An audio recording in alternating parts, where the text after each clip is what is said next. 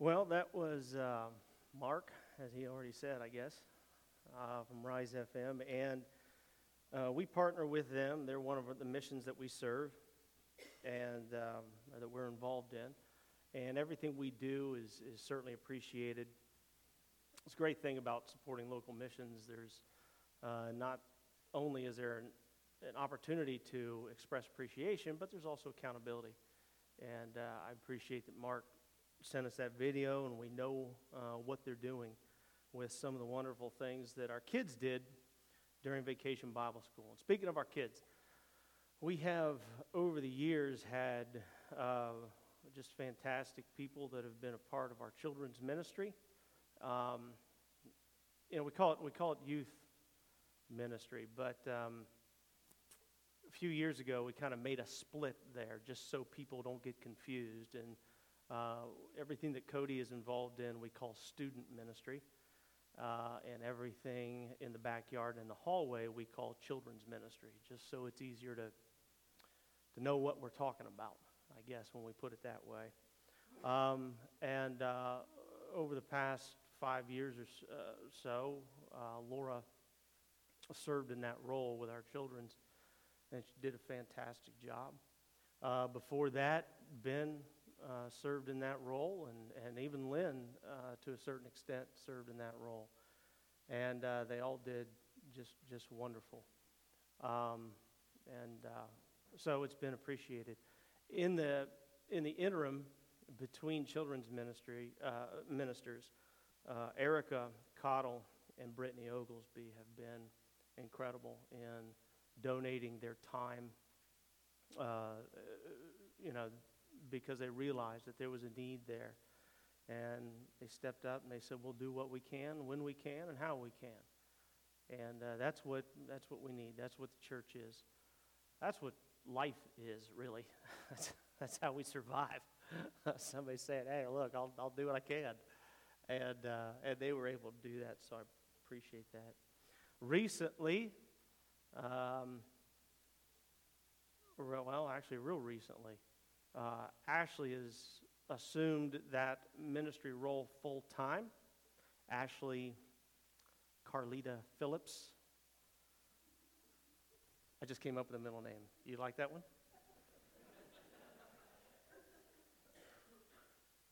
So Ashley Carlita is our children's minister now. And again, she took on that role full-time, actually only about a week ago. But in the meantime, she's been participating as much as she can. And of course, she leads worship on Sunday morning as well. You guys know her family, Darren and Hannah and Haley and Carter. They've been a part of this church for a while. But Ashley Carlita wants to share with you a little bit of her story, just so you can get to know her a little bit better, where she came from, and what she's excited about. So, Ashley? No, what is it? Marie Faith? That's better than Carlita. I like that. Okay, so Carlita is not my middle name. I actually have two middle names. It's Marie and then Faith, and the reason why is because I was adopted. So my birth name was Ashley Marie. I don't know the last name, but when I was adopted, it was Ashley Marie, and they added Faith because my parents got me through Faith. And then now I'm married, so Phillips. So I wanted to share my testimony with you all today, just to kind of get to know you. Like John said, I started full-time this week, and I don't know each and every one of you, and it's going to take time, but I wanted to be able to let you get to know me a little bit, and this was the easiest way to do it. I'll jump around a little bit in my story because it doesn't all go in order, so I apologize. Try to follow. And if you have questions, I'll answer them after service. But let me start by saying in January of this year, I asked God to give me a testimony to be able to share with my church. And let me be the one to tell you to be careful what you ask God for, because, man, did he give me a testimony. This year has been the hardest year I have been through in a very long time. To start with a little bit of a backstory, my family and I started attending this church back when John first started preaching. Now, before we came here, we were in Bell Center. And before that, we lived in Florida. So I was born and raised in Florida. Me and my husband, my children, were all born in the same hospital, not at the same time, but in the same hospital. I was a beach girl. I loved the beach. My daughter was telling me that you need to take better care of your skin lately. And I said, I was a beach mom. We didn't care about our skin. The salt water took care of it. But my husband and I, we helped out in a church. We did a lot of ministry, puppet ministry, creative arts ministry. I used to travel with a breakdance team. I was a mime for 12 years, which John cracks up about all the time. It's a really good ministry, and we would travel the state of Florida and work together and just put on things for kids. So I've done things for kids ministry for a very long time. But to come back to here, we were invited to the Breakfast with the Bunny event by some friends who attended here, and their child went to preschool with my son. Now, I will say that we have the most welcoming congregation, and that's what kept us here, part of this body. It wasn't just Sean's great teaching. So please, as a body, keep that up, because you never know what family is going to come through the door next who needs your welcoming highs and welcome and all that.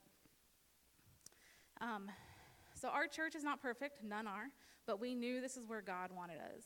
I was itching to jump into volunteering. My family and I were part of worship teams for over 12 years at that point, and I couldn't wait to get back into it.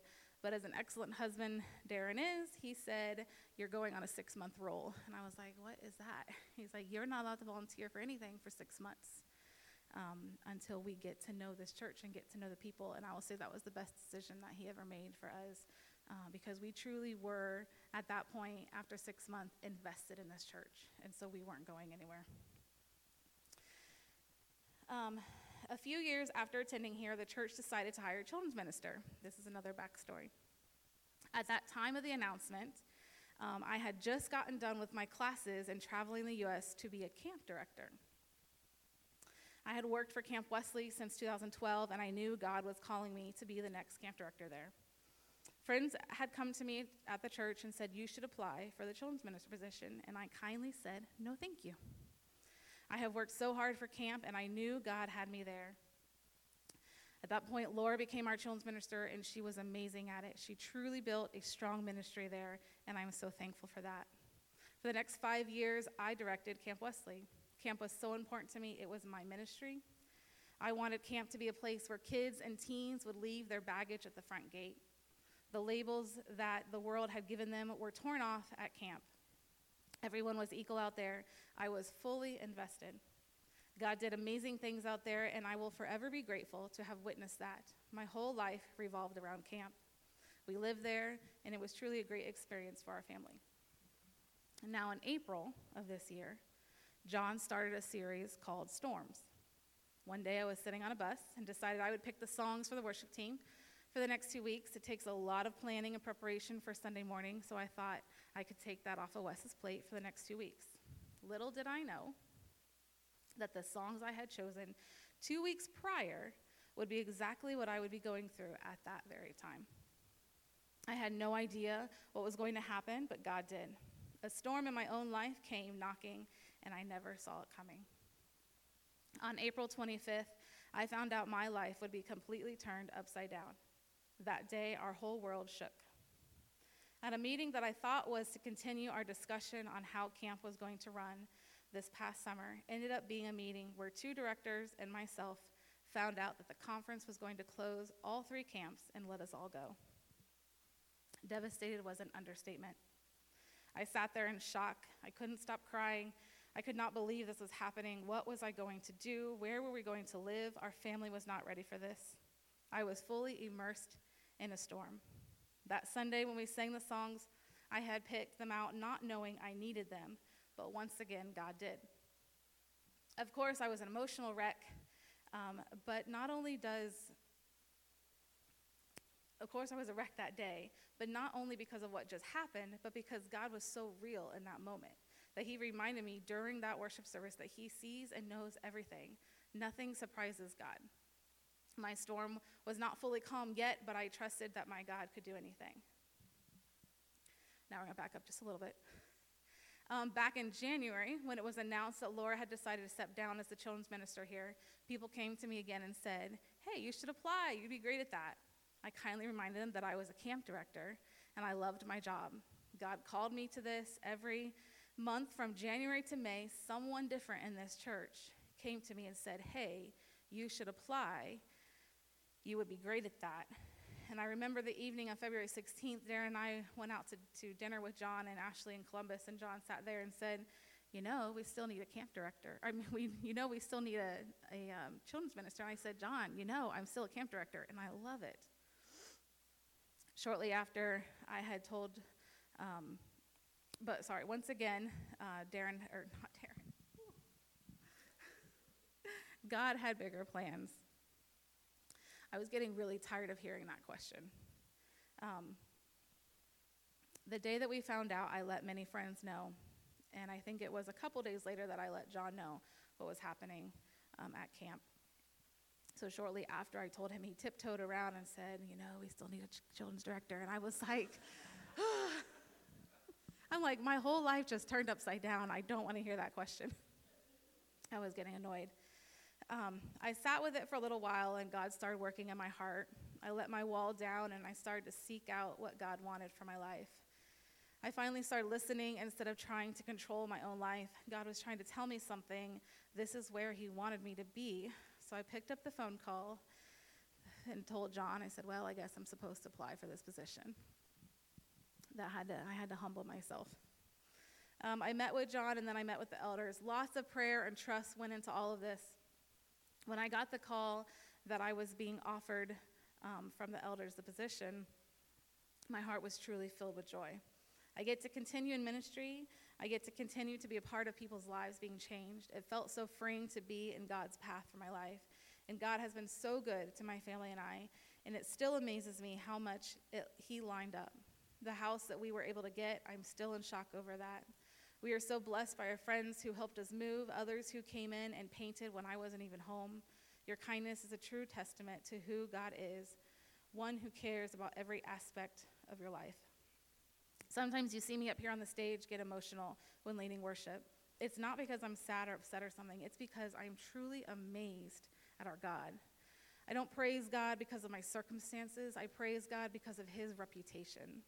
The one we serve and give our lives to daily, the same God who sent his son to die for us. We didn't deserve it, we don't earn it, and he freely gave it to us. That's what I'm in awe of. I had so many what ifs in my life this past year, but I realized what is. Jesus is at the right hand of the throne of God. He is not anxiously pacing the floors of heaven, wondering what will happen, or will this happen, or will that happen? He tells in Philippians chapter 4 to think whatever is true, whatever is lovely, whatever is excellent, think on these things. Why? Because when you ground yourself on the what ifs, on the truths, on the pure things, if you ground yourself on what is, God wants to cultivate your heart with that. Then what ifs begin to leave. He says that in this world you will have trouble, which I had a lot of trouble, but take heart. I've overcome the world. So if Jesus is in your boat, which is what John was talking about in April, it doesn't matter what the storm looks like. He's got it. He says, peace, be still, and it's calmed. I wanted to share my story with you this morning so you could understand why I decided to be in this ministry here. But if you only receive one thing out of my story, receive this. There is a God who cares so much about every little detail of your life. God wants to use the resilience that came out of that one season that you thought you wouldn't survive, but you did. God is saying, I want to use your character that came out of the season where you had integrity when nobody else was looking. God wants to use the humility that came out of the season where nothing went the way you wanted, but you surrendered to God, and you trusted God, and you relied on God's power and not your own.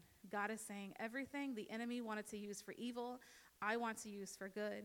Jesus wants to use who you really are in your real story. Yes, even the messy parts where he had to rescue you, because that's what he's going to show other people, that he can come into their real lives and rescue them too. I am a living testimony that God is real and can rescue you too. You just have to open your heart.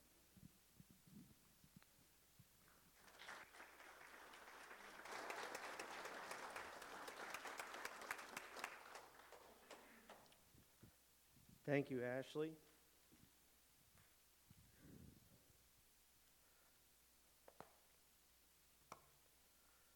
I'm excited about what Ashley's going to do and different, once she really gets her arms around everything, and what she's going to teach and where she's going to lead.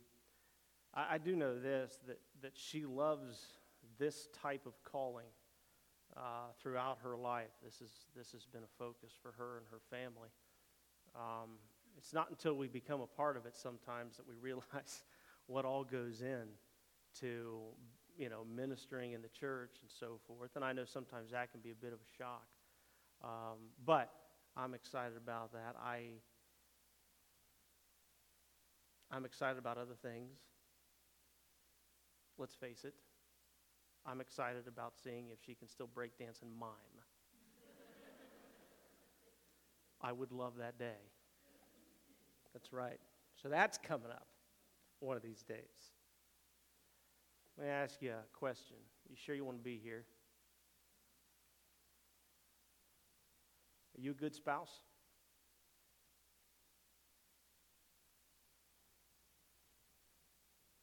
Good wife? Good husband? Are you faithful? Are you loving? Are you forgiving?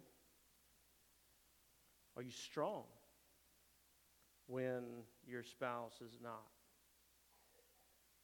Are you a good spouse? There's a song called "A Ghost in This House." It's a bluegrass song. I've heard it before. And the song talks about two people that say that they are married to one another, but they're really not. They're just existing together in the same vicinity.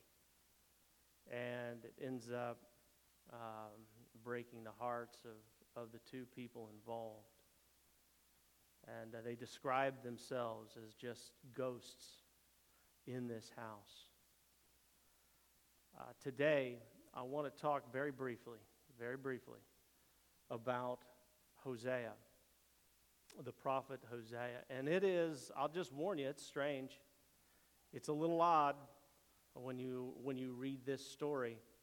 But you also see an incredible love from Hosea, an incredible submission to God. You also see just an amazing love from God for you, me, the people of Israel.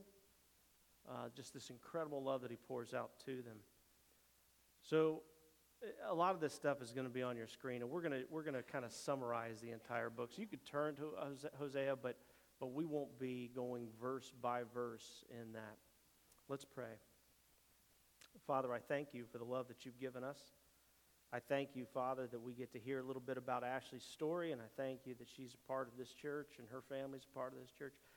I thank you also, Father, that we can be confronted today about how we treat you, and how you treat us. So, Father, I ask that you'll help us to take all of these things into our heart and into our life, to adjust, to change, to transform the way we see you, because we know you see us with incredible love. In Jesus' name, amen.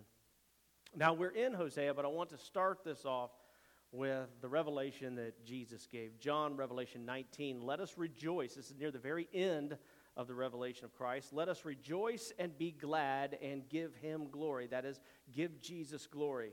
For the wedding of the Lamb has come, and his bride has made herself ready. Fine linen, bright and clean, was given her to wear.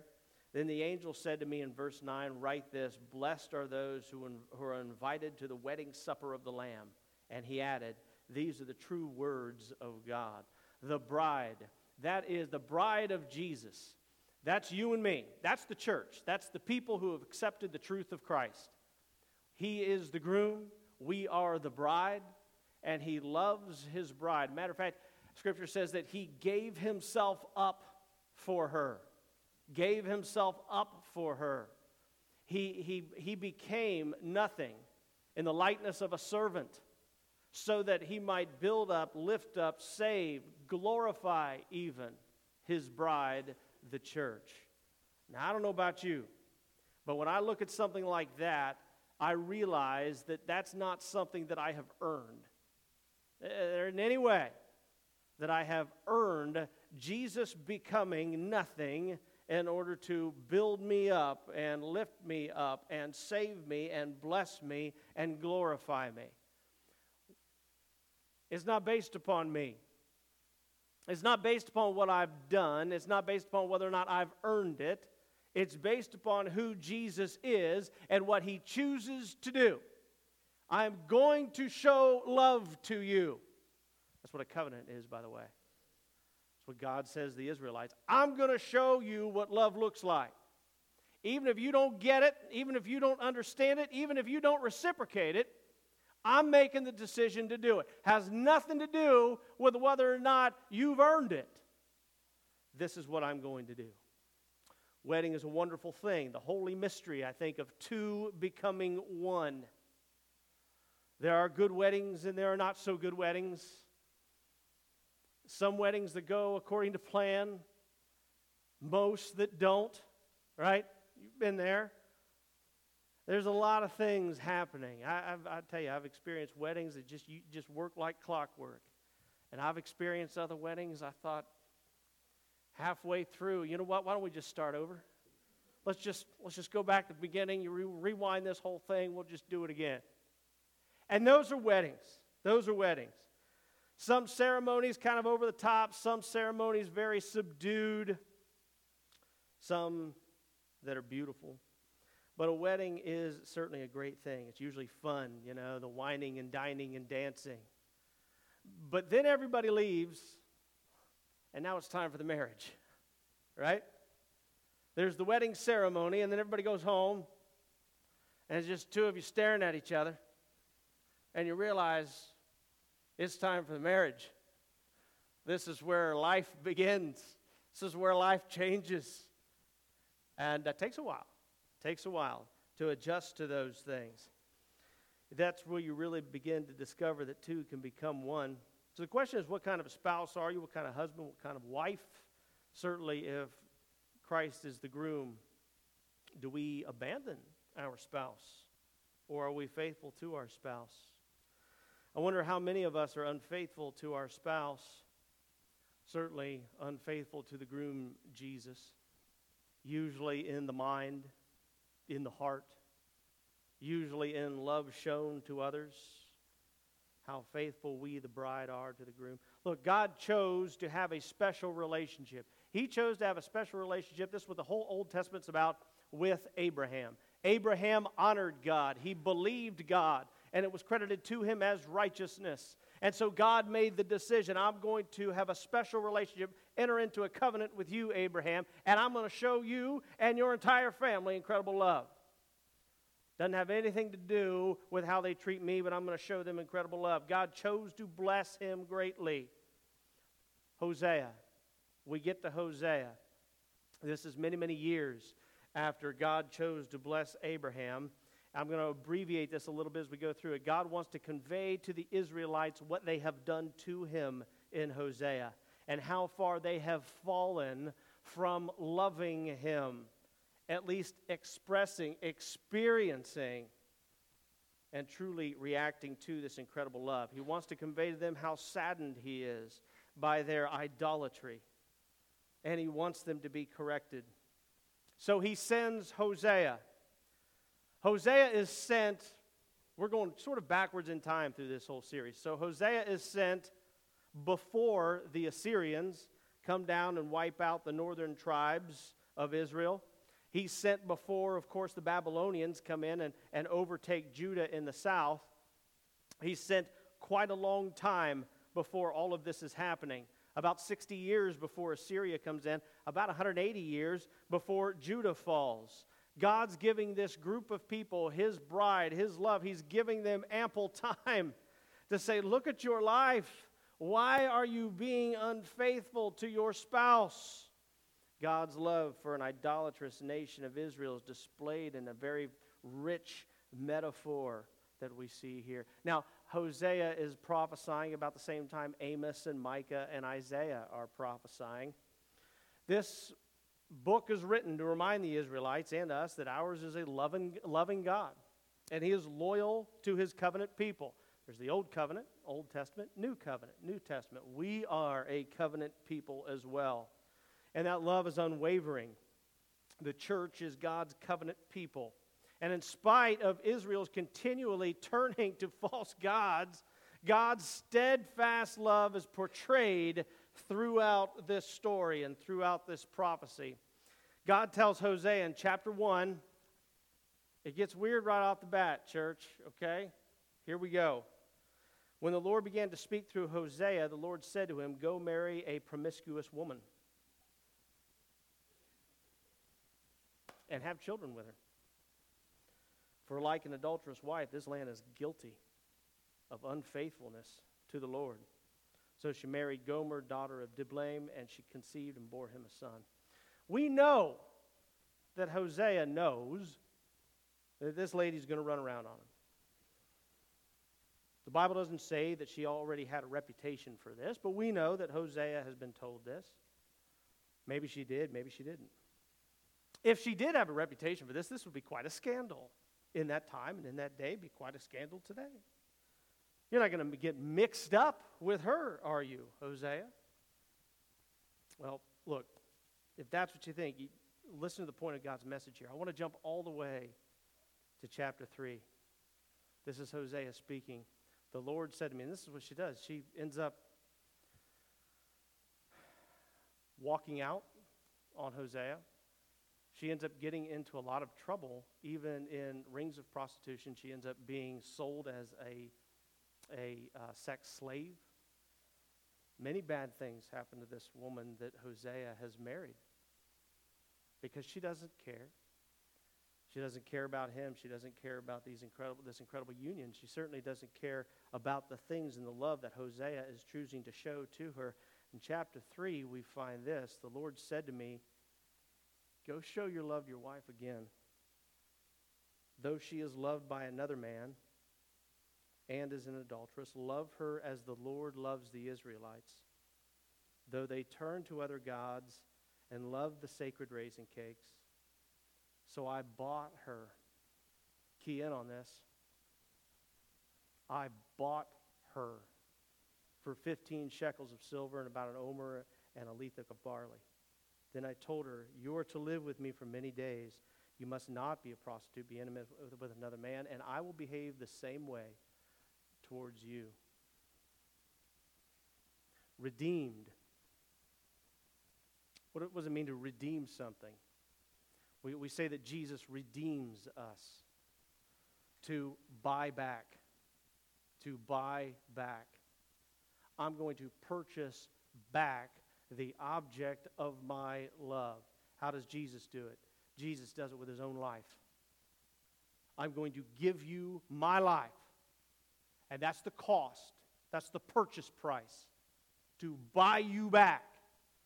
Even though in this day and in this life and a previous life, before knowing Christ, you've been unfaithful to your Creator, Jesus says, I'm still buying you back. And when Jesus buys you back, nobody else can take you. Nobody else can take you. I've used the example many times. You've heard this, of people who would buy slaves from the South, right? They would purchase, people from the North would buy slaves to set them free. Why? Because if they ran away, then they could be sent back. They could be caught. But people gave up their fortunes to buy people so that they could not be taken back and then set them free. That's what Jesus does for you and me. This is what Jesus tells Hosea to do for this woman. She has gone so far astray. And yet, I want you to show love and free her. And this is what Hosea does. What's he trying to tell the Israelites? This is the way you've been acting towards me. You've been unfaithful. I provided you everything that you need. I've provided, I've given you a special and sacred covenant. I chose your family. I chose Abraham out of all people of the world. Not only to have a special covenant with you, but ultimately for Jesus the Christ to come out of this line. And yet, you don't care. Ephesians chapter 1. In Him we have redemption through His blood, the forgiveness of sins, in accordance with the riches of God's grace that He lavished on us with all wisdom and understanding. He made known to us the mystery of His will according to His good pleasure, which He purposed in Jesus Christ to be put into effect when the time reached fulfillment, to bring unity to all things in heaven and on earth under Christ. Originally, she was unfaithful by her own choosing. Now she is in bondage, and God directs Hosea, go redeem her.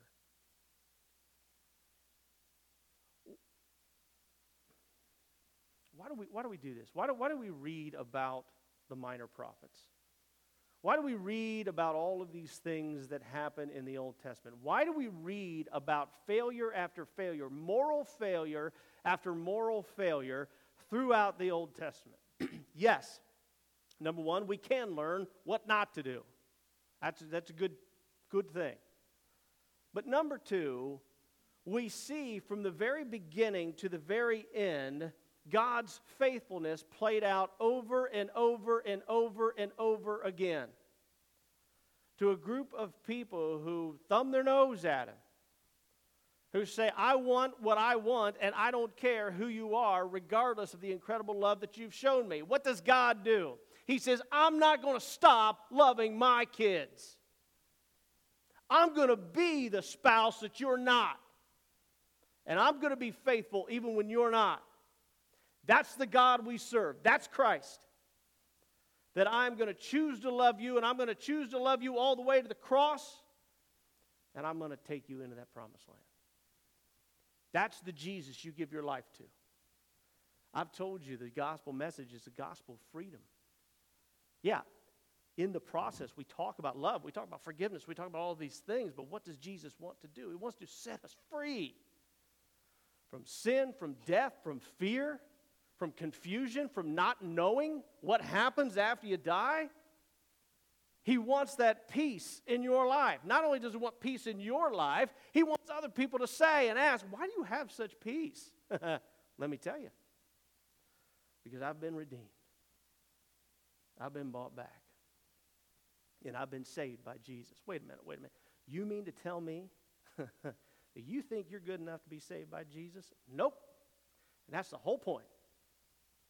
I'm not good enough to be saved by Jesus. He saves me anyway. He tells Hosea, go buy your wife back so you can set her free. He reminds the Israelites, I don't want you acting this way. Why?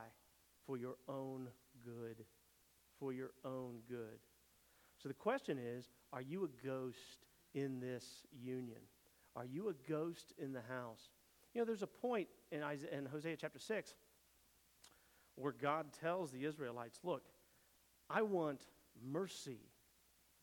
I want to provide mercy for you, and I want you to provide mercy for others. On top of that, He says not just mercy. He says, I want acknowledgement of God rather than burnt offerings. I want you to join in this marriage. I want you to join in and live together in this union. Not to be running around. Not to be doing things that ought not be done, thinking things that ought not be thought. But to understand that God is a loving God and He is the groom and we are the bride. Are you a good spouse? Do you want your husband, your wife, to treat you the way you treat Jesus? Is the answer yes? Is the answer no? I guarantee you, you want your husband, your wife, to treat you the way Jesus treats you. I guarantee that. Love, forgiveness, kindness, courage, strength, giving himself up completely for the object of his love. That's Hosea. Starts weird, ends pretty cool. Starts strange, ends pretty cool. We get to see the true character of the God you get to serve, you get to belong to, and you get to be a part of. And that carries on clear through the New Testament. Well, it's 10:32. I clearly had a lot more to go on this. We're going to stop there today. I appreciate Ashley being a part of this, and I appreciate her sharing her testimony. Later on, church, I want you to be here next week and the week after. Well, I want you to be here every week. But next week and the week after, we're going to combine Haggai and Malachi. All right? And it's going to piggyback on what we just talked about. Haggai is there to remind the Israelites, you and me, right? That's the temple. Haggai says, why have you stopped building the temple? And then Malachi comes along years later and says, all right, you've completed the temple. Why are you defiling it? Why are you defiling the temple? We're going to put those two things together over the next 2 weeks, so I encourage you to be here. Let's pray. Father, we thank you for just a stark message of the love of God, the faithfulness of God, even when we mess up. We thank you that Jesus saves us, that he loves his bride, that he has redeemed us. And yes, Father, we don't deserve it. We acknowledge that. But we also realize it's not about who we are. It's about who you are. It's about this love that you choose to show. Father, we ask that we help reciprocate gratitude because of that. That we do honor you. That we do glorify you. That we do simply thank you. That we walk through life together. That we include you in the conversations and the decisions. That we become the spouse we want to be. And we become the spouse we want our spouse to be. Father, thank you for this incredible book of love. In Jesus' name, amen. Please stand and sing.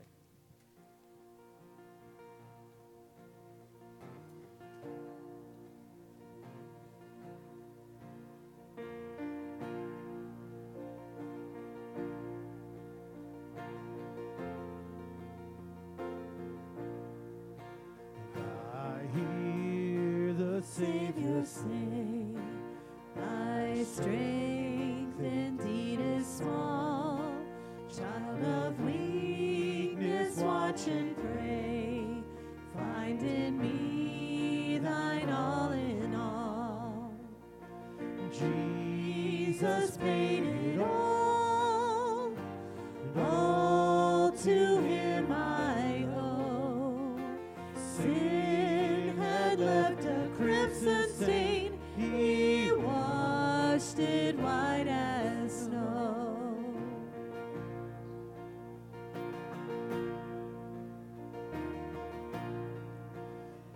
Lord, now indeed I find thy power and thine alone can change the leper's spots and melt this heart of stone. Jesus paid it all to him I owe. Sin had left a crimson stain, he washed it white as snow.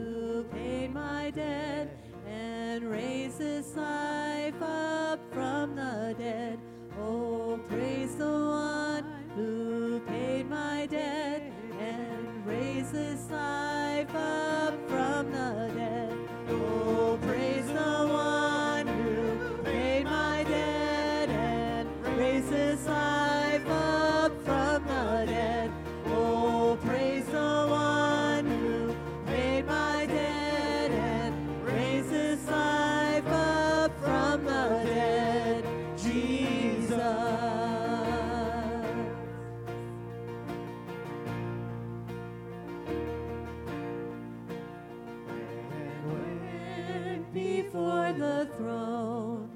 I stand in him complete. Jesus died my soul to save. My lips shall still repeat. Jesus paid it all to him I owe. Sin had left a crimson stain, he washed it white as snow. Sin had left a crimson stain, he washed it white as snow. Encourage you to read through Hosea, and again, it is a little strange when you first read. It's not the strangest thing you're going to find in Scripture, right? I mean, we got people coming back from the dead. We got people walking on water.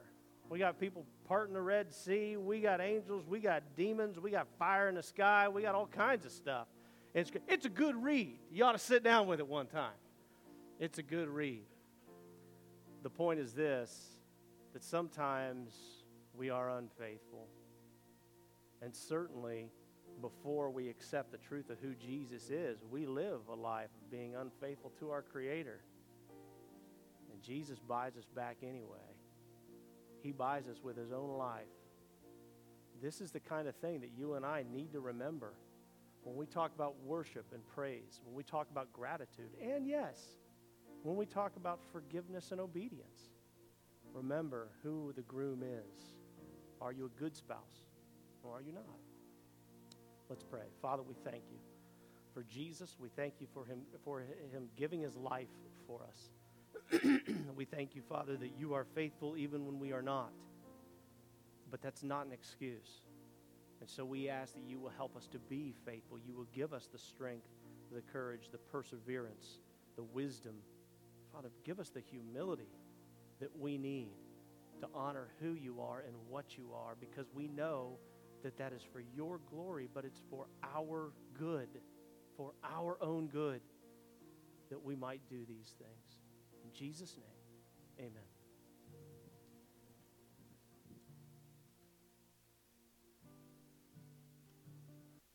Well, that was Mark giving us an update on how they are using the resources that this church provided for them during VBS. During VBS, not this past time, but a year ago.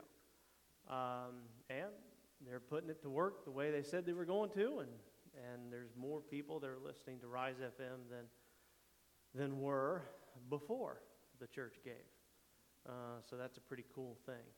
It's a neat thing to support local ministry like that and local missions like that. Not only do you have a chance to express gratitude, there's also accountability. I mean, that's the fun thing. You can go down by the Dairy Queen, walk in the door, and talk to Mark, say, hey, how are things going?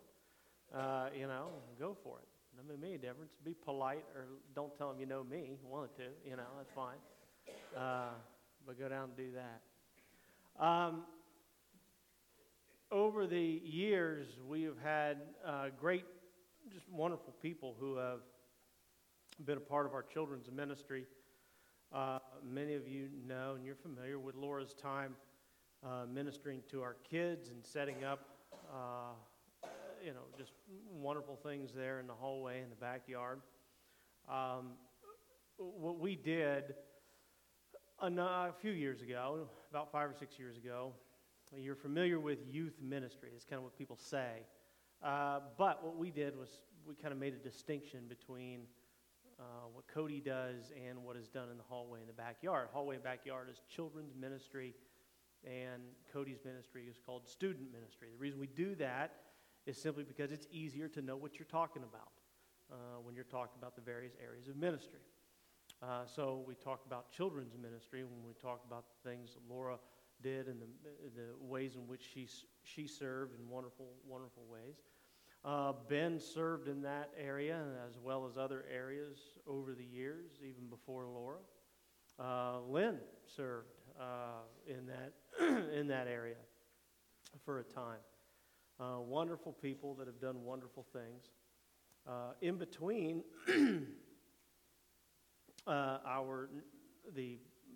our past children's minister and future children's minister, in between Eric Cottle and Brittany Oglesby filled in. We owe them a great debt of gratitude, by the way, to fill that gap and to say, hey, we will serve where we can, how we can, and when we can. We'll do what that's life. I mean, that's just the way life works. That's the way the world keeps spinning. There's people saying, you know what? I'll do what I can when I can to help out. And that's what life is built on. So they did that, and wonderful things. Just a group of wonderful people that have done that. And now, starting this past week, officially full-time, was Ashley. Ashley Phillips taking over the reins of children's ministry. I was unaware of Ashley's middle name. So we invented one last service, which I think is nice. Ashley Carlita Phillips. Or maybe Carla from Cheers. Something like that kind of attitude. I don't know. But that's not really her middle name. Anyway, she's serving now full-time as our children's minister, children's director, 1,000 different hands going, different ways. And she's been doing that, actually, as much as she can over the past couple of months. But officially now it is full-time. So as we kick that off, just so you are aware and you get to know her a little bit more, she wants to talk to you a little bit about her story. It's easy just bear this in mind, please. It's easy for many people in a church, when everybody's here. When everybody's here is about 430 people, okay? It's easy for people to say, I know Ashley, she ought to know me, right? Because she's up here, and many times. It's just one person you're looking at, right? Well, from here, you're looking at 150 people, right? And so just keep that in mind as we go through this ministry, as she gets to know parents and she gets to know kids and things like that. She'll talk about that a little bit too. So, Ashley?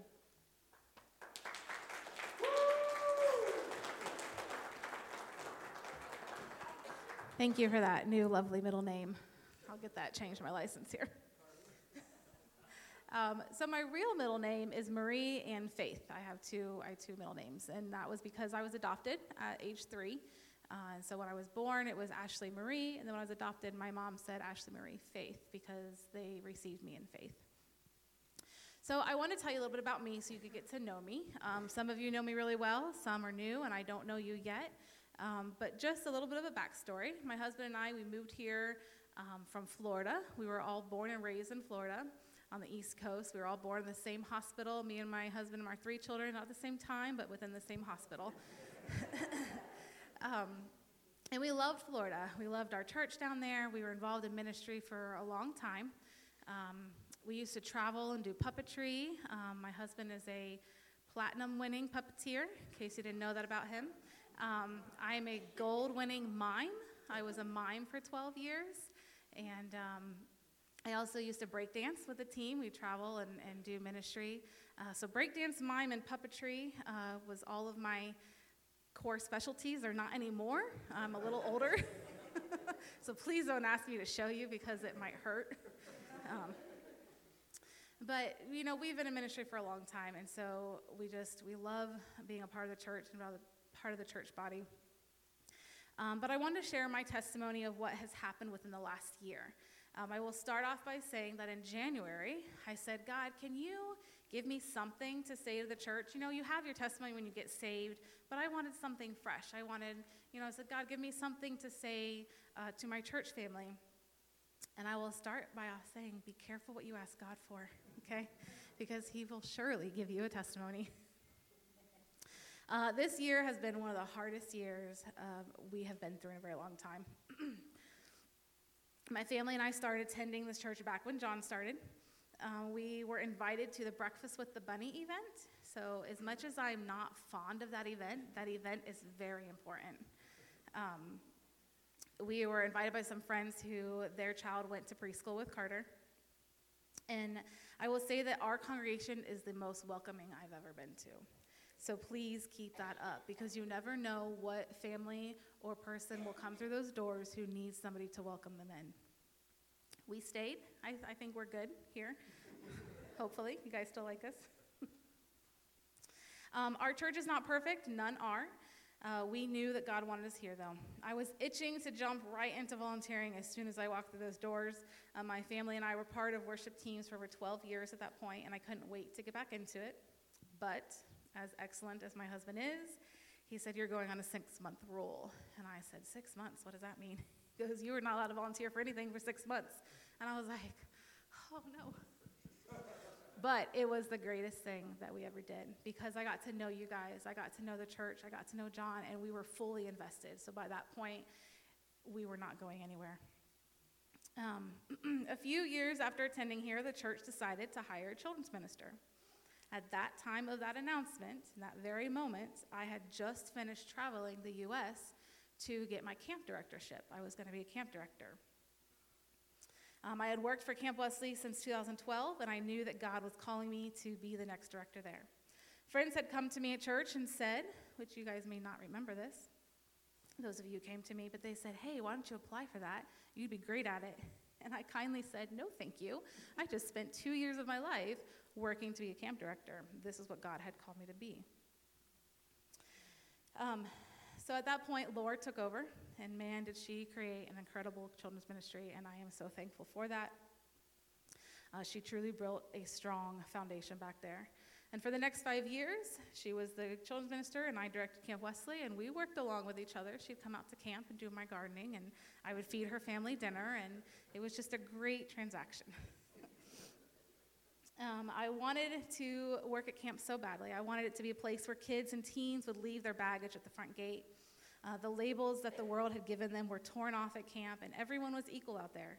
I was fully invested, and God did amazing things out there, and I will be forever grateful to have witnessed that. My whole life revolved around that camp, though. We lived there, and it was truly a great experience for our family, but some things were not always that great. In April of this year, John started a series called Storms. One day I was sitting on a bus because, along with other jobs that I have, I also drive a bus.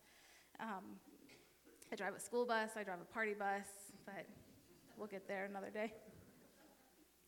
And so being on the worship team, it takes a lot of planning. And so I thought, Wes does a lot. He's a farmer and a worship leader, and I thought I'll just give him 2 weeks off, and I'll give him, a list of songs to play. And little did I know that within 2 weeks, I myself would be going through exactly what the songs that I had picked. I had no idea what was going to happen, but God did. A storm in my own life came knocking, and I never saw it coming. On April 25th, I found out my life would be completely turned upside down. That day, our whole world shook. At a meeting in Columbus that I thought was going to continue the discussion of how our summer camps were going to run, ended up being a meeting where 2 directors and myself were all let go, and the conference let us know that they were closing the camps. Devastated is an understatement. I sat there in shock. I couldn't stop crying. I could not believe that this was happening. What was I going to do? Where was I going to live? Our family was not ready for this. I was fully immersed in a storm that Sunday when we sang those songs. I had picked them out of not knowing I needed them, but once again, God did. Of course, I was an emotional wreck that day, but not only because of what had just happened, but because God was so real in that moment that he reminded me during that worship service that he sees and knows everything. Nothing surprises God. My storm was not fully calm yet, but I trusted that my God could do anything. So back in January, when it was announced that Laura had decided to step down as the children's minister here, people came to me and said, "Hey, you should apply. You would be great at that." I kindly reminded them I was a camp director, and I loved my job. God called me to this. Every month from January to May, someone different came to me and said, "Hey, you should apply for that. You would be great."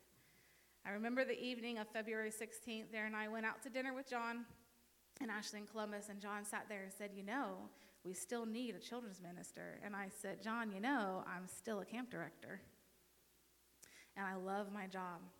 I asked Darren, why do people keep asking me this? They all know how much I love camp.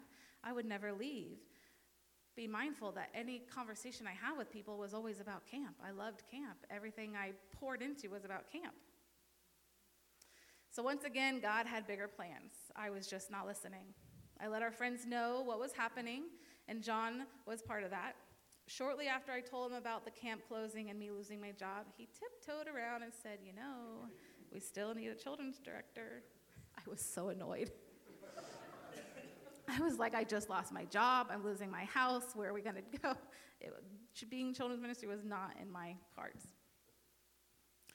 Well, I let my wall down, and I started to seek out what God wanted for my life.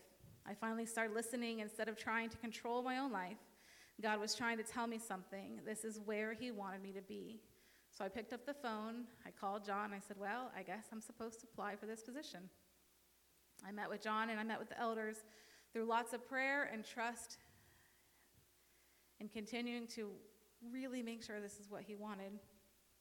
I got the call that I was accepted. I was going to be the next children's minister. The joy that filled my heart at that moment was incredible because I knew exactly what God wanted me to do. This was it. There's no arguing with God. It's really not. It felt so freeing to be in God's path for my life. God has been so good to my family, and it still amazes me how much he has lined up. The house that we were able to get in, I'm still in shock over that. We are so blessed by our friends who helped us move, ones who come in and paint when we're not even there. Jocelyn and Laura, who are you? We are so blessed. Your kindness is a true testament to our God and who he is, one who cares about every aspect of your life. Sometimes you see me get emotional on the stage when leading worship, and that's not because I'm sad or upset. It's because I'm truly amazed at our God. I don't praise God because of my circumstances. I praise God because of his reputation. The one we serve and give our lives to daily, the same God who sent his son to die for us, we didn't deserve it. We don't earn it. He freely gave it to us. That's what I'm in awe of. I had so many what ifs this year in my life, but I realized what is. Jesus is seated at the right hand of the throne of God. He is not anxiously pacing the floors of heaven wondering what if this happens or what if that happens. He tells us in Philippians chapter 4 to think whatever is true, whatever is lovely, whatever is excellent, whatever is pure, think on these things. Why? Because when you ground yourself on the what is, on the truths of the pure things that God wants us to cultivate your heart with, then the what ifs begin to leave. He says that in this world you will have trouble, which I had a lot of trouble this past year, but take heart, I've overcome the world. So if Jesus is in your boat, it doesn't matter what the storm looks like, he's got it. He says, peace be still, and it is calmed. I wanted to share my story with you this morning so you could understand why I decided to be in this ministry here. But if you only receive one thing out of my story this morning, receive this. There is a God who cares so much about every detail of your life.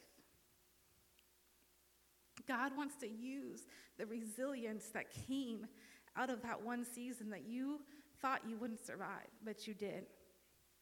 God is saying, I want to use your character that came out of that season where you had integrity when nobody else was looking. God wants to use the humility that came out of the season where nothing went the way you wanted, but you surrendered to God, and you trusted God, and you relied on God's power and not your own. God is saying, everything the enemy wanted to use for evil, I want to use for good. And Jesus wants to use who you really are, your real story. Yes, even the messy parts where he had to rescue you, because that's what he's going to use to show other people how he can come into their real lives and rescue them too. I'm a living testimony that God is real and can rescue you too. You have to just open up your heart and receive him. Thank you.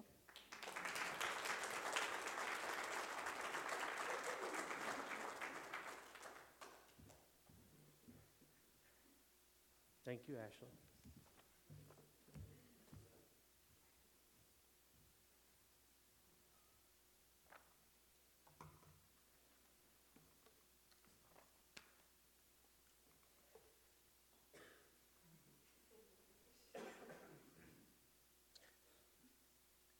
I wonder how often in life we would ever get the chance to ask someone, so what are your hobbies? What are you into?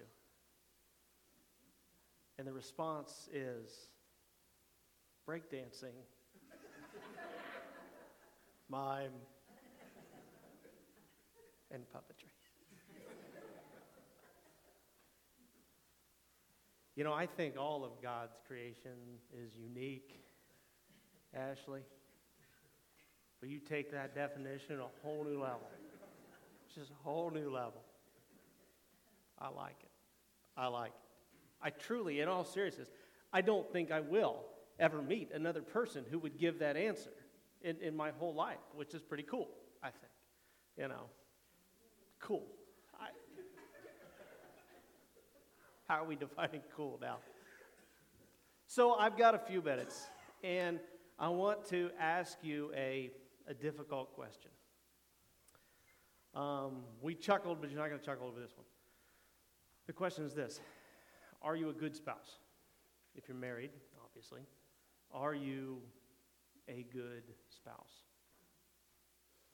It occurred to me last service that when it comes to a relationship between two people, you ought to be able to answer that question. Because I'm up here asking the question, and I don't know what I would say. And I don't like that. I don't like that. I think that's being irresponsible. I ought to be able to answer that question. But the question is a little bigger than that, a little broader than that when I ask, are you a good spouse? There's a song, it's a bluegrass song. I don't remember what artist sings it, but it talks about being a ghost in the house. It talks about a relationship between two people, husband and wife, and they say that they are married to one another, but they don't share life together. They're just passing. They're just existing in the same area together. And they refer to each other as ghosts in that house. And it's very hard, it's very sad, very trying on the emotional well-being of each person. And certainly it's a strain on this relationship, and they even wonder if there is a relationship there, a ghost in this house. My question to you is, are you a good spouse, or are you just a ghost in the house? Let's pray. Father, we thank you. And we thank you for the lesson that we can be challenged with today. We ask, Father, that you will help us reflect upon our heart, our life, our mind, to take this seriously. We ask, Father, that we will address things that sometimes we don't want to address. That we will look at our spouse, and we will know that we are good spouses. In Jesus' name, amen. You don't have to turn. I'm going to talk about Hosea, and it's going to be an abbreviated lesson. So you don't have to turn there if you don't want to. We're going to go through some verses, and these are going to be on your screen. Hosea is a strange book. It's a strange letter, or a strange prophecy. We'll find out here in a minute why it's so strange, but it shows an incredible love that God has for you, has for me, and has for the people of Israel. I want to start out, though, in the revelation that Jesus gives to John. In Revelation 19, again, this will be on your screen. Let us rejoice and be glad and give him glory. For the wedding of the Lamb has come, and his bride has made herself ready. Fine linen, bright and clean, was given her to wear. Verse 9, then the angel said to me, write this, blessed are those who are invited to the wedding supper of the Lamb. And he added, these are the true words of God. Jesus is the groom, you are the bride, if you've accepted his hand in marriage. There's a lot of people who don't accept his hand in marriage, right? There's a lot of people who don't accept his hand in marriage. But there are those who do. And if you do, you are the bride of Christ. And again, I ask you, are you a good spouse? Do we honor Jesus? Do we treat Jesus the way Jesus treats us? Do we love Jesus the way Jesus loves us? Look, a wedding is a wonderful thing. I truly believe that your best description of baptism is a wedding ceremony. A wedding's a great thing. The holy mystery of two becoming one. There are good weddings and there are not so good weddings. There's over-the-top ceremonies and there's rather subdued ceremonies. There's ceremonies that seem to play out perfectly, and then there's the majority of wedding ceremonies that don't play out the way you plan. That's just the way it goes. But a wedding is a great thing. And you know the way it usually goes. There's usually a lot of fun, the whining, the dining, and the dancing. But then everybody goes home. And the marriage begins. Everybody goes home. It's just the two of you staring at each other. And now you find out what it means for two to become one. What kind of spouse are you? Husband, wife? Are we loving? Are we patient? Are we forgiving?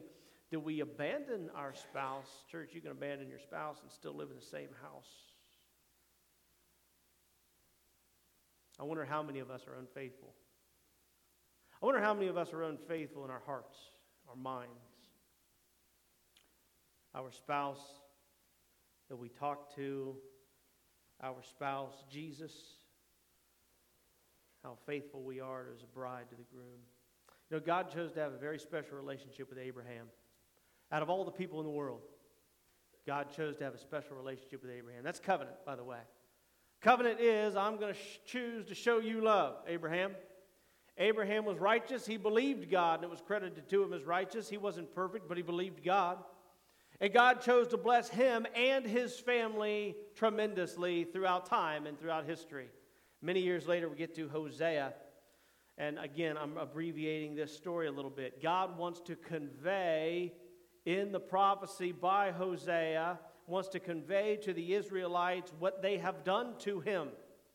How far they have fallen away from this union. And how saddened he is by their idolatry. They're worshiping idols, participating in Baal and Molech and all this ridiculous nonsense we read and we find in Scripture. They are running around on God, if you will. And God's going to correct them. I mean, that's what the minor prophets are about, right? We've talked about that at length. So he sends Hosea. Hosea is sent, we've been going back in time, so Hosea is sent long before the Assyrians come down and wipe out the northern tribes of Israel.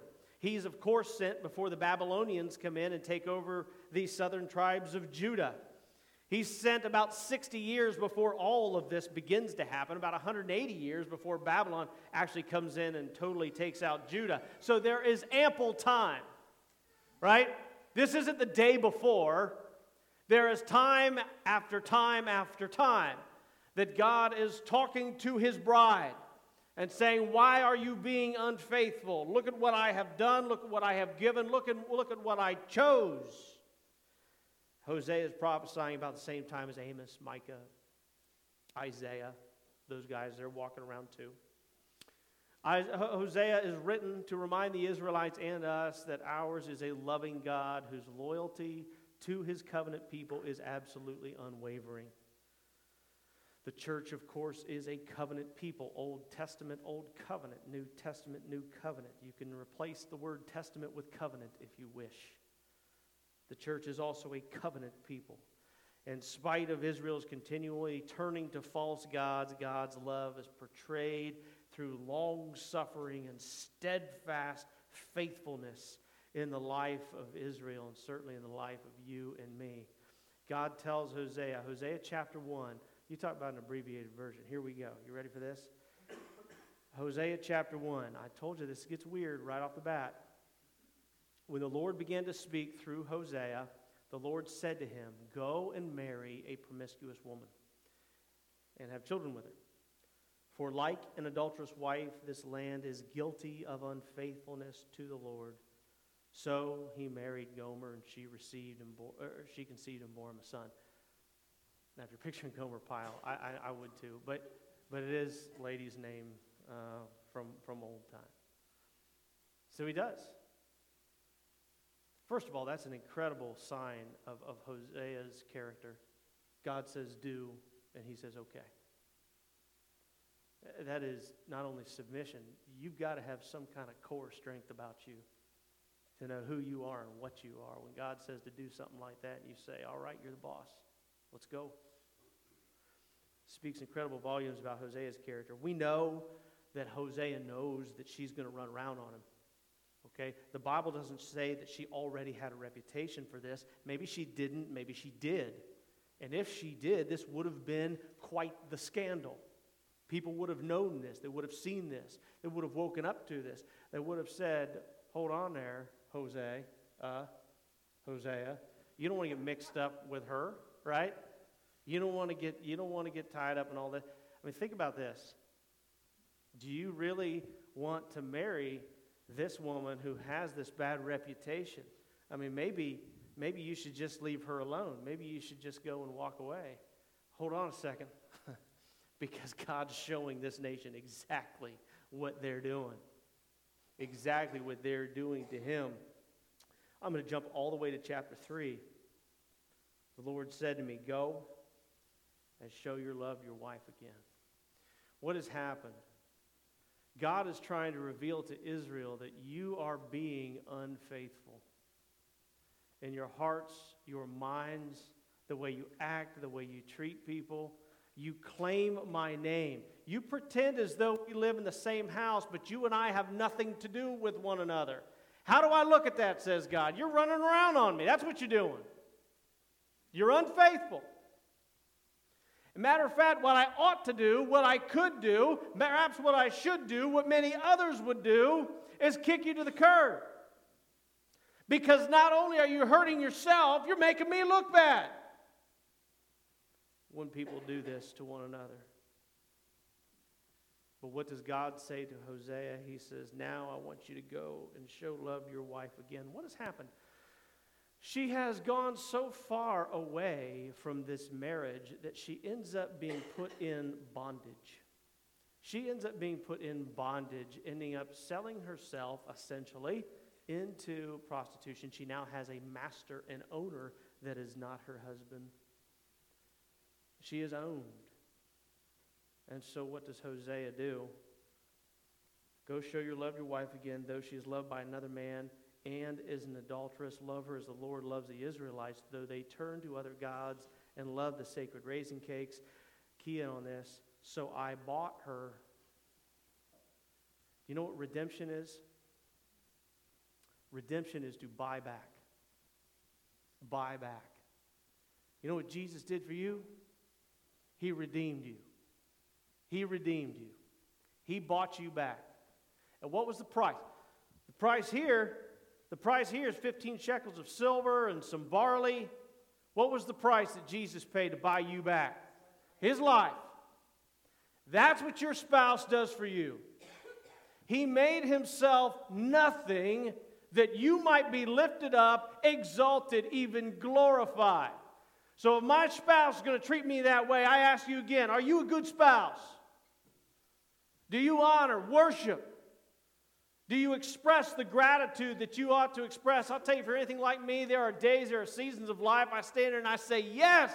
And then there's days and seasons of life I hang my head in shame. And I don't know why we do that. Because you serve an incredible spouse, gave his life for you. Verse 3, then I told her, you're to live with me many days. You must not be a prostitute, be intimate with any other man, and I will behave the same way toward you. Isn't it fascinating that he calls upon his bride, but does not demand anything that he's not willing to do? And that's the same thing Jesus does for you and me. Same thing. Jesus doesn't say, go there. Jesus says, follow me there. That's the way he lives. That's his character. Redemption. Buying back. Apparently this woman was so unfaithful that she got trapped. It's a tragedy, frankly, that happens even today. The point is this. Originally she was unfaithful by her own choosing, and now she is in bondage, and God directs Hosea to buy her back. It's the same thing that he does time after time after time for the Israelites throughout the Old Testament. It's the same thing he does person after person after person in the New Testament that accepts his hand. He says, I'm going to give my life for you. Why do we have this? Why do we have all of these stories? Why do we have these prophecies? Why do we have this whole story of Abraham's family? Yeah, we're setting the stage for the coming Christ, but we're also seeing God's faithfulness even when we're not. God's faithfulness even when we're not. And don't think for a second that that's an excuse to not be faithful. You don't understand any of this if you think that's an excuse. It is to draw us back for His glory, but for our good. For our good. To draw us back into this union. Ephesians chapter 1, in Him we have redemption through His blood. We have been bought back, purchased back for life, to be set free, redeemed through His blood, the forgiveness of sins in accordance with the riches of God's grace that He lavished on us. With all wisdom and understanding, He made known to us the mystery of His will according to His good pleasure, which He purposed in Christ, to be put into effect when the time comes to reach their fulfillment, to bring unity to all things in heaven and on earth under Christ. We've been purchased to be set free. How many times do we say, I get tired of repeating myself, church. The gospel message is about freedom. We get there through an expression of love by forgiveness. But it's about freedom. Freedom from sin, freedom from death, freedom from anger, freedom from rage, freedom from pride, freedom from not thinking that you have any worth or any value. Jesus says, I want to set you free from all of that nonsense. I'm going to buy you back to set you free. And I'm going to love you, and I'm going to give myself up for you. We respond to this by faithfulness. And what is that faithfulness? That faithfulness is our expression of gratitude. We're told that is your true and proper worship. This faithfulness to God. Church has always been referred to as the bride of Christ. I like what Paul says to the Corinthians. I hope you'll put up with me. He's using some sarcasm in his letter. He says, I hope you put up with me in a little foolishness. Yes, put up with me just a little bit more. Verse 2, I'm jealous for you with a godly jealousy because I promised you to one husband, to Christ, so that I may present you as a pure virgin to Him.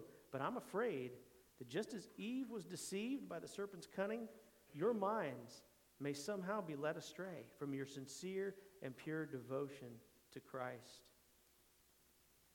The book of Hosea, I'm at 12:05 already, assures us of God's unconditional love of His people. But it's also a picture of how God is dishonored by the ones who profess His name. How can a child who's given an abundance of love, mercy, or grace treat a father with so much disrespect? How can a spouse treat their other spouse with so much disrespect? And the human race has done that for centuries. Israelites turn their back on God. And as we look in the mirror, I think we ought to be able to answer the question. And if we can't, I think that's a focus of our lives. We ought to be able to answer the question. Yes, between us and our husband or wife, our human spouse, right? Yes, you ought to be able to answer that question. Take that one seriously. But that, and whether or not we are the proper bride of Christ, the answer to those two questions really go hand in hand. They really go hand in hand.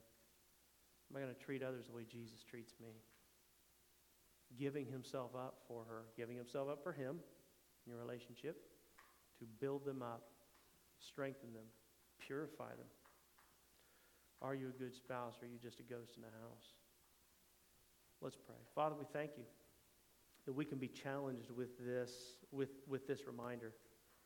We thank You, Father, that You need us, You want us, you demand that we examine ourselves, our hearts, our minds, and confront the questions that we don't want to confront. We rely on Your... Please stand and sing.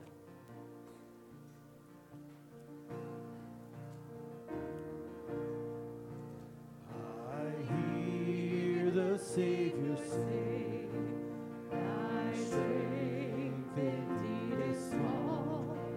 Child of weakness, watch and pray. Find in me thy all in all. Jesus paid it all to him I owe. Sin had left a crimson stain, he washed it white as snow.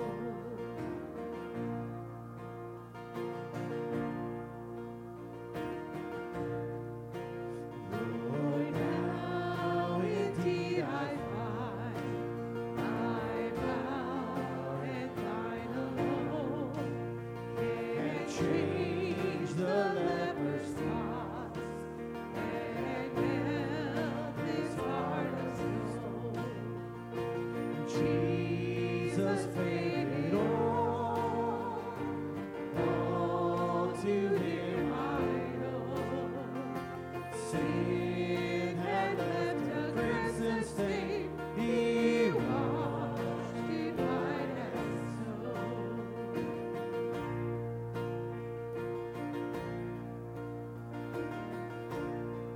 And oh, praise the one who paid my debt, raised this life up from the dead.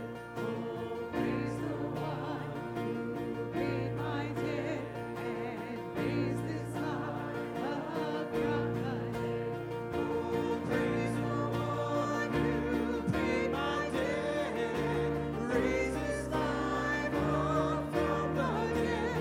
Oh, praise the one who paid my debt and raised this life up from the dead. Jesus.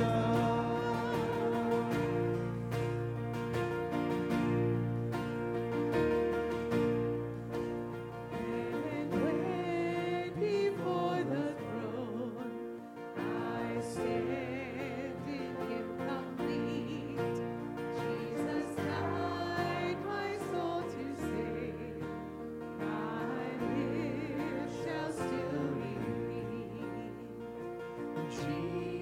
Jesus paid it all to him I owe. Sin had left a crimson stain, he washed it white as snow. Sin had left a crimson stain, he washed it white as snow. Well, I encourage you to read through Hosea because it is a little bit strange, but it's got a valuable lesson. If you need to get a hold of me this week, it might be kind of hard. I've recently signed up for some breakdance, mime, and puppeteering classes that I'm going to take in the evenings. So, okay, that's last one. But read Hosea. There's a lot of stuff. There's a lot of things there. And it does cause you to reflect upon your own heart, your own life. And your self-examination is what you need. It's what I need. And as Paul says, if we would judge ourselves, we wouldn't come under judgment. Let's judge ourselves as well. Okay? Let's pray. Father, one other thing. I'm going to forget this if I don't say it. I want you here next week and the week after. Okay? I want you here every week. But definitely we're going to go through Haggai. We're going to go through Malachi. We're going to kind of do it together. One's going to build on the other. Haggai asks the question, why have you stopped building God's temple? This is God's temple. Why have you stopped? Malachi asks the question, okay, now that you've built it, why are you desecrating it? Why are you desecrating God's temple? What does it mean to do that? So I encourage you to be here next week and the week after. Now let's go to God in prayer, shall we? Father, we do thank you. We thank you that you listen, that you hear, that this is not just an exercise, that you hear the words that we say. You hear the words that we don't say. We ask, Father, that as we leave this place, as we spend our life with you this week, help us to be faithful spouses. Help us to be faithful to the very character of Christ, the way he sees us, what he's done for us. Not to earn anything, but for our good and your glory. Help us to treat others the way Jesus treats us. We thank you, Father, for this incredible lesson through your prophet. In Jesus' name, amen.